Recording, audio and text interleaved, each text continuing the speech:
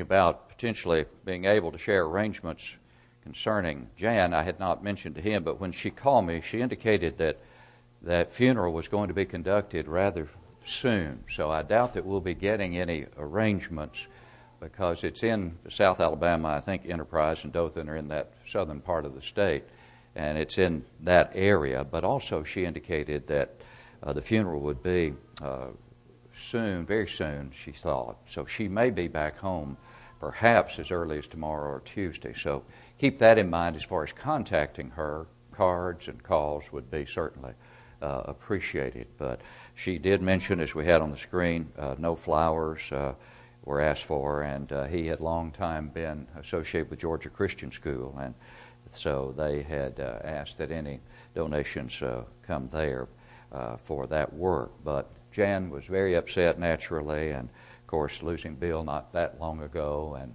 so we certainly do want to remember Jan and do all that we can to comfort her during this time. So please keep that in mind and do all you can and keep her in your prayers, certainly.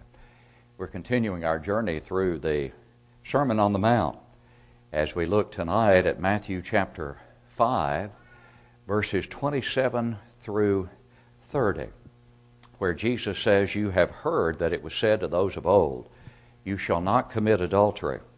But I say to you that whoever looks at a woman to lust at her for her has already committed adultery with her in his heart. If your right eye causes you to sin, pluck it out and cast it from you, for it is more profitable for you that one of your members perish than for your whole body to be cast into hell. And if your right hand causes you to sin, cut it off and cast it from you, for it is more profitable for you that one of your members perish than for your whole body to be cast into hell." Again, Matthew 5, verses 27 through 30. The Bible refers really to three kinds of adultery. There is the physical act of adultery, Matthew 5:32. We'll see that when we come to those verses in a subsequent study. Also Matthew 19:9. And then there is the adultery of the heart, if you will, as we have just read here. "You have heard that it was said to those of old, 'You shall not commit adultery.' But I say to you that whoever looks at a woman to lust for her has already committed adultery with her in his heart." That mental adultery, or that adultery of the heart, not the actual act of adultery, but then spiritual adultery. James 4, verse 4, "Ye adulterers and adulteresses, do you not know that the friendship of the world is enmity with God? Whoever makes himself a friend of the world is the enemy of God."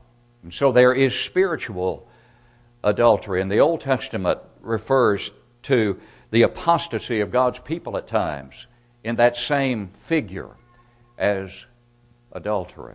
And so physical and mental, or adultery of the heart or the mind, and then that spiritual adultery. And of course this lesson, as we have just read, deals with that mental aspect. It deals with the lustful look and the lustful thought that must be controlled if we are to be pleasing to God. And so as we think about Matthew 5:27, the first verse that we read, we are reminded that the Pharisees were concerned only with physical adultery. That was their concern, but the Lord here in Matthew 5, in this context, in the second contrast we see in this sermon, he gets behind the act itself. And he gets to the thought. He gets to the lust that can lead to that actual physical adultery. The commentator Adam Clark said this, quote, "Men are very often less inquisitive to know how far the will of God extends that they may please Him in performing it than they are to know how far they may satisfy lust without destroying their bodies and souls utterly by an open violation of His law." In other words, the attitude of many men is, how far can I go before I cross the line? Rather than making sure I stay as far away from the line as possible. this speaks to the all-important matter of attitude. What is the attitude? And so Jesus draws the contrast again.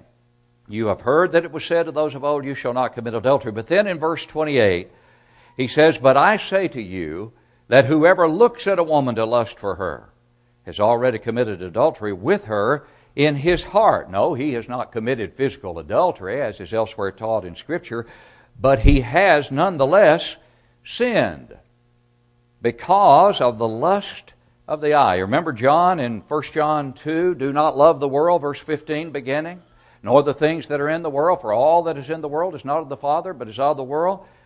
He says, for all that is in the world, the lust of the flesh, rather, the lust of the eye, and the pride of life. The lust of the eye. Here's the type of looking that leads to forbidden lust. And there are other passages where this same word is used. Romans 6:12, for example, Paul there writes, therefore do not let sin reign in your mortal body, that you should obey it in its lusts. There's that word lust. Paul again in Ephesians chapter 2 and verse 3, among whom also we also once conducted ourselves, as he talks about the former life of sin, as we also conducted ourselves, he said, in the lust of our flesh, the lust of our flesh, fulfilling the desires of the flesh and of the mind, and were by nature children of wrath, just as the others. And by nature doesn't mean you're born in sin, but the word nature indicates by habitual practice. By habitual practice. And then in 1 Peter 2:11, Peter begs his readers, beloved, I beg you as sojourners and pilgrims, abstain from fleshly lusts which war against the soul. And so this strong desire constitutes mental adultery or adultery of the heart. It is the lust of the eye that is clearly forbidden in Scripture. And it is the case, certainly, that God has always been concerned not just about what man does, but about what man thinks. In other words, God has always been concerned about man's heart. Remember 1 Samuel 16 and verse 7? As a king was being chosen, on that occasion, the Lord said to Samuel, do not look at his appearance or at the height of his stature, because I have refused him, for the Lord does not see as a man sees. For man looks at the outward appearance, but the Lord looks at the heart. The Lord looks at the heart. The writer of Proverbs advises us by inspiration, keep your heart with all diligence, for out of it spring the issues of life. Proverbs 4, verse 23. And a passage we have already studied from this great Sermon on the Mount in Matthew 5:8, one of the Beatitudes, blessed are the pure in heart, for they shall see God. And the Bible provides us with plenty of examples, enough examples of lust, for us to see the consequences of lust, for us to see the sin that is involved. Look at Joseph and Potiphar's wife in Genesis 39. Particularly at verse 7, we find the words, and it came to pass after these things that his master's wife, Joseph's master's wife, Potiphar's wife, cast longing eyes on Joseph. She cast what? She cast longing eyes on Joseph and said, lie with me. Now, that's a passage, incidentally, that shows that lust may go both ways. It's not always a man lusting after a woman. It can also be a woman lusting after a man, as was the case with Potiphar's wife. Then you come to David in 2 Samuel 11. And verse 2 says, it happened one evening that David arose from his bed, walked on the roof of the king's house, and from the roof he saw a woman bathing, and the woman was very beautiful to behold. We know that woman was Bathsheba. And David, despite being the man after God's own heart, yielded to the lust which enticed him. You know, that reminds us of the process that James describes. And David went through the process. Listen to James 1, 14 and 15. But each one is tempted when he is drawn away by his own desire and enticed. Then when desire has conceived, it gives birth to sin. And sin, when it is full grown, brings forth death. That is a description of the very process David went through. And he sinned against God, despite being the man after God's own heart. You see, he did not flee temptation. Paul's inspired advice to the young preacher Timothy in 2 Timothy 2:22 was this: flee, don't flirt with, but flee. Also youthful lust, but pursue righteousness, faith, love, peace with those who call on the Lord out of a pure heart. Again, a passage exalting the importance of the pure heart. But here's a question that's pertinent in this matter, and that is, does the woman have any responsibility in this matter? If a man lusts for a woman, does a woman have any responsibility in this matter? And the answer is clearly yes.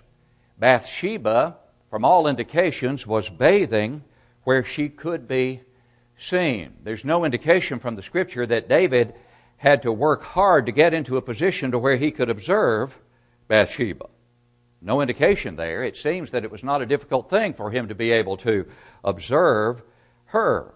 We have to ask the question, should she not have been away from the public eye? Now, granted, he should have turned his eye away when he realized what he was seeing, yes. But what about any responsibility on her part? Well, today, women may contribute to the sin of men in the same way. And there's no doubt that women are contributing to the sin of men in that same way. Matthew Henry, in his commentary on verses 27 through 32, says, "Those who lead others into temptation to sin by dress or in any other ways, or leave them in it or expose them to it, make themselves guilty of their sin and will be accountable for it." We do need to recognize the biblical responsibility that is placed upon all of us not to cause anyone else to stumble by any of our words or by our actions or by our dress. And of course, we know or should know that there are New Testament passages that enjoin modesty upon women. And this is a time of year when it works out, as we're coming to this section of Scripture, it's an appropriate time of year because it's warming up. And when it warms up, clothes start to come off. But 1 Timothy 2:9 and 10 says, "In like manner also, that the women adorn themselves in modest apparel, with propriety and moderation, not with braided hair or gold or pearls or costly clothing, but which is proper for women professing godliness with good works." Now, take three of those words in that text. First of all, the word modest, that women adorn themselves in modest apparel. The word modest there literally is the idea of well-ordered, something that is becoming, something that is appropriate. And then he says, with propriety. And the word propriety indicates reverence, a sense of shame or honor, regard for others, respect for others.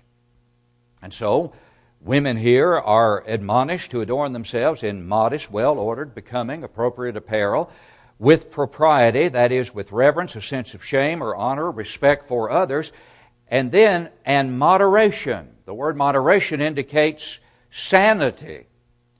It indicates self-control. Albert Barnes said, "It is opposed to all that is frivolous and to all undue excitement of the passions. Therefore, she is to dress in a way that does not excite the passions of the opposite sex." 1 Peter 3:1 through 5, Peter writes, "Wives, likewise, be submissive to your own husbands, that even if some do not obey the word, they, without a word, may be won by the conduct of their wives, when they observe your chaste conduct accompanied by fear." And then he goes on, "Do not let your adornment be merely outward, arranging the hair, wearing gold, or putting on fine apparel. Rather, let it be the hidden person of the heart, with the incorruptible beauty of a gentle and quiet spirit, which is very precious in the sight of God. And then he goes on, for in this manner in former times the holy women who trusted in God also adorned themselves, being submissive to their own husbands. Now there's no specific passage in the Scriptures which says, thou shalt not show the thigh, for that is immodest and will incite lust. You don't find that passage. However, we are to be characterized by the following. We're to hunger and thirst for righteousness. We are not to be conformed to this world. We are to be unspotted from this world. We are commanded to be sober and righteous and godly. We're commanded as Christians to be modest and humble, meek and quiet in spirit, to be trusting in God. And a godly woman who is seeking to exemplify these qualities we have just mentioned and more that could be mentioned of Christian character will have no question, none whatsoever, about what is modest. She will flee from sin, not flirt with it. She will not be found wearing that which is too short, that which is too low, that which is too tight, that which is too revealing. And she will not have to ask the preacher, nor will she have to ask the elders or a Bible teacher how short is too short, etc., etc. She'll take personal responsibility to make sure she's on the side of decency. And in Matthew 5:28, women's dress or undress is not considered. At the time this was written, a woman's disrobing, as is the fashion, quote, norm, unquote, today, would not have even been considered. It would never have been considered. And this directive in Matthew 5:28 is to the man. Yes, but the women have the responsibility to refrain from intentionally causing problems for men in this area. And women sometimes say, well, if a man is going to lust after me the way I look in a bathing suit, well, that's his problem. Well, so what if a woman may not look so attractive in a swimsuit or in any other kind of immodest apparel? Whether a woman incites lust or disgust, it's still immodesty. It doesn't matter what you look like or what a woman looks like in immodest apparel. It is still immodest. And besides, that attitude that we've just mentioned is improper for a Christian woman to have. That's not a Christian attitude. To say, well, it's his fault. No, it's his fault, yes, but a woman can contribute. And so Christians are to be concerned for the spiritual welfare of others, are we not? And we're not to cause others to stumble. Matthew 18, verse 6 makes that abundantly clear. God doesn't say that nakedness is wrong just because of the response it may produce in the opposite sex. He just says it is wrong, period. It's wrong. And causing others to stumble is another sobering reason not to dress immodestly. There are some Bible principles on modesty. When we go back to the first couple, we see then Genesis 3 and verse 7 that then the eyes of both of them, Adam and Eve, were opened. And they knew that they were naked, and they sewed fig leaves together and made themselves coverings. And then in verse 21 of that same third chapter of Genesis, we find these words. Also for Adam and his wife, the Lord God made tunics of skin and clothed them. They clothed themselves initially, and then God clothed them properly. Because Adam and Eve had not clothed themselves properly. God had to do the job correctly. Covering up the vital parts was not enough, and God gave them, quote, the word is tunics, which the original language indicates were coverings from shoulder to knee. And this perhaps gives a much clearer definition of modesty in God's sight. A clearer definition than many people think can be found in Scripture. Because many times what we hear is the Bible doesn't address modesty. Oh yes, the Bible does. Time and again it addresses modesty. And this is one very specific addressing of it. And from the time of Genesis 3, no one in one's right mind ever disrobed for public display, unless Bathsheba is the exception, taking a bath, perhaps where she shouldn't have been taking a bath. Unless Bathsheba is the exception, who may have just been in the wrong place at the wrong time, no one in one's right mind disrobed like this for public display. And look at the terrible consequences of Bathsheba's state of undress and what it led to.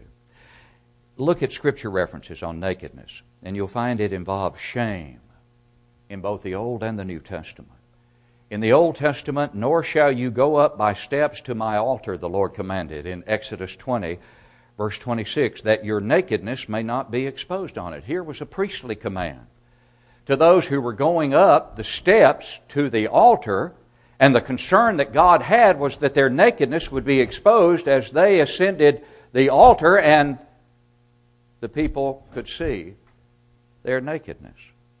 And so in Exodus 28:42, we have this command.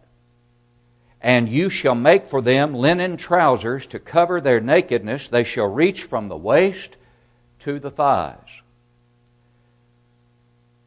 They shall reach from the waist to the thighs. And this was underwear. This is not all that they were to wear. This was underwear. This was underwear under the priestly robes from the waist to the thighs, so that when they ascended the altar, their nakedness would not be exposed. We cannot say that God has not been concerned about modesty in the Old Testament, but what about in the New? In Luke 8:26 and following, we have the account of a demon who was possessed. A man who was possessed by a demon, and he was naked, verse 27 of Luke 8 tells us. But you've probably heard it said before that upon being healed, in verse 35 we find him what? Clothed and in his right mind. Clothed and in his right mind.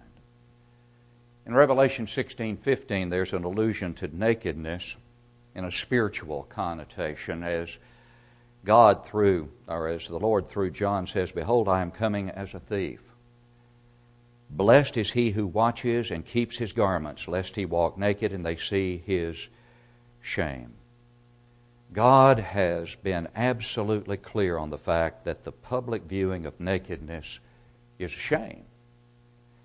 And if you notice John 21 and verse 7, after the resurrection of the Lord, and when the Lord was on the shore and the disciples, some of them were out fishing, and they realized that this was the Lord, John, who came to that realization first, said this, "It is the Lord." He said that to Peter. Now when Simon Peter heard that it was the Lord, he put on his outer garment, for he had removed it, and plunged into the sea. He had removed his outer garment while he was out there in relative privacy, fishing in the relative privacy of his boat, but then he reclothed himself before going ashore to meet Jesus. And after he reclothed himself, he did what? He jumped in the water, proving you can swim with some clothes on. You can do it. It's not swimming that is wrong. There's not a thing wrong with swimming. It's what is generally worn in mixed company to engage in that activity.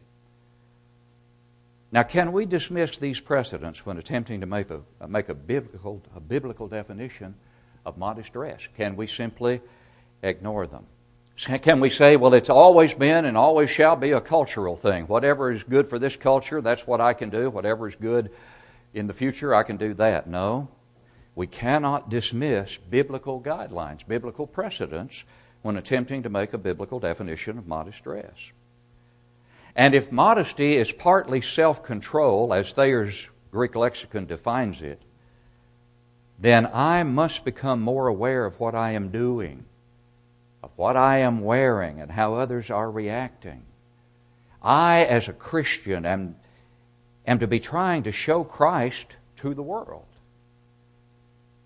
And if I display any other priority by virtue of what I wear, by virtue of how I act, then I'm disrespecting the blood of the one who bought me. Remember what Paul wrote in 1 Corinthians 6:20, "For you were bought at a price, therefore glorify God in your body and in your spirit, which are God's."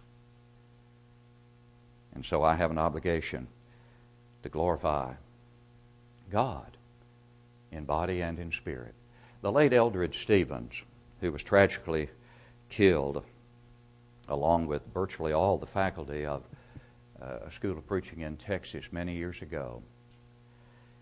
Brother Eldridge Stevens, in his book, The Sermon on the Mount, says this, quote, "Men are so made that they cannot look at a woman's body without having passion aroused. If one is not bothered, he is so young his passions haven't yet arisen, is so old that his passions have subsided, is not a normal male, or is so ignorant he doesn't know what is going on, or is lying." And that's a bold statement, but who could argue with it?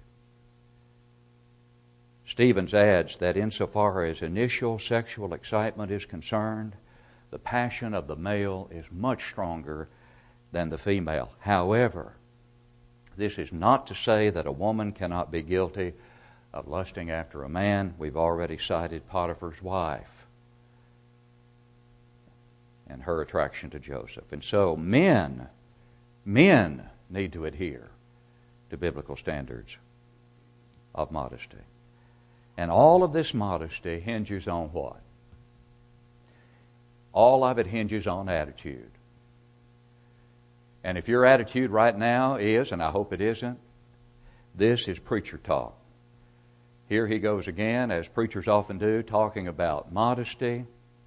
And this is something that the preacher says, but it really is not what the Bible teaches, or I can ignore it because this is radicalism or this is extremism. No, I never, if I know my heart, present anything from this pulpit that is anything but what I believe with all my heart the Bible teaches. And the Bible has a great deal to say about modesty, and it hinges on attitude. And so if a person's attitude is, I don't care what the preacher says, or this is just the preacher's opinion, and this is not biblical, or however one rationalizes it or justifies it, that's what it is. It's rationalization. If indeed women or men persist in conducting themselves in immodest behavior, even after hearing, hopefully, what the Bible clearly teaches on the subject. Oh, I realized there was a time when showing a woman's ankle was considered immodest. And I realized that was an extreme. But how do I know the difference between an extreme and what is biblical? By doing what we've just done and looking at the biblical principles that certainly can be and should be applied to the subject of modesty. And attitude will make all the difference in the world as to whether or not we comply with those biblical principles. Women should be feminine, and men should be masculine, without either calling attention to sexuality. Sexuality is to be reserved for the marriage relationship. Women can certainly view a man as being handsome, and men can view a woman as attractive. And they can do that without going beyond biblical boundaries and without committing adultery in the heart, as Jesus addresses that subject here. But both men and women must conduct themselves so as to never contribute to sinful sexual thoughts in the other person. That simply just should not be done. Our attitude as Christians should be to flee from, not flirt with, immodest behavior or immodest dress. The world says partake, but we must abstain. And then Jesus goes on in this great text, in this great sermon, in verses 29 and 30 of Matthew 5, to say, and if your right eye causes you to sin, pluck it out and cast it from you. For it is more profitable for you that one of your members perish than for your whole body to be cast into hell. And if your right hand causes you to sin, cut it off and cast it from you, for it is more profitable for you that one of your members perish than for your whole body to be cast into hell. That's a powerful statement. And after examining the nature of the sin of adultery, Jesus gets into the practical matter of what to do about it. What should we do about it? The late J.W. McGarvey says on this passage, quote, of course, the Savior does not mean that we should apply this precept literally, since bodily mutilation will not cure sin, which resides in the will and not in the organ of sense or action. And then he goes on to say, a literal exaction of the demands of this precept would turn the church into a hospital. We would blind ourselves by taking care not to look with evil eyes. He said we should blind ourselves by taking care not to look with evil eyes. That's how we blind ourselves. We should maim ourselves, he says, by absolutely refusing to go to forbidden resorts, etc. That's how we pluck it out, by not looking. That's how we cut it off, by not going to forbidden places. The phrase, causeth thee to stumble in the King James and cause to sin in the New King James, is a sobering one. A sobering one indeed. H. Leo Bowles tells us it carries with it the giving of offense or provoking, and it also means a snare. It means a stumbling block, and the stick in a trap on which the bait is placed and which springs up and shuts the trap at the touch of an animal. That's what's involved here. And what is taught here in these verses is this: whatever stands in our way and whatever causes us to sin, however precious it is to us, it must be removed. It must be removed. We've got to recognize the awful nature of sin, how serious it is. We've got to abhor it, and we've got to put it to death. We looked at this passage this morning, Colossians 3:5, where Paul wrote, therefore put to death your members which are on the earth: fornication, uncleanness, passion, evil desire, and covetousness, which is idolatry. He says, put it to death. That's equivalent to what Jesus is saying here. Cut it off. If your right hand offends you, cut it off. Not literally cut off your hand, but get rid of anything and everything that stands between you and eternal salvation. And in Romans 13:14, Paul wrote, but put on the Lord Jesus Christ and make no provision for the flesh to fulfill its lusts. And remember what Paul, an inspired apostle, said in 1 Corinthians 9:27. He said, but I discipline my body and bring it into subjection, lest when I have preached to others, I myself should become disqualified, as the New King James says, or a castaway, as the King James renders it. Restrain the flesh. That's the message here in the Great Sermon on the Mount. Restrain the flesh. Don't feed the flesh. And in this entire context, in verses 27 through 30, which we've studied tonight, Jesus shows that the seat and the power of sin is the heart. That's where it is. The seat and the power of sin is in the heart. Sin is not merely a matter of deeds of the body. Sin is a condition of the heart. Remember, in Mark 7:21, Jesus said, For from within, out of the heart of men, proceed evil thoughts, adulteries, fornications, murders. Therefore, may our desire ever be, as the great old hymn expresses it, pure in heart, O God. Help me to be purer in heart, O God. Help me to be. You see, if we have imbibed the beautiful characteristics with which Jesus began this great sermon, remember the Beatitudes? If we imbibe those beautiful characteristics, we are going to have an attitude that will be pleasing to God, and our actions will flow from that proper attitude, and our actions will be reflected in proper dress, proper speech, proper everything. What's your attitude tonight toward sin?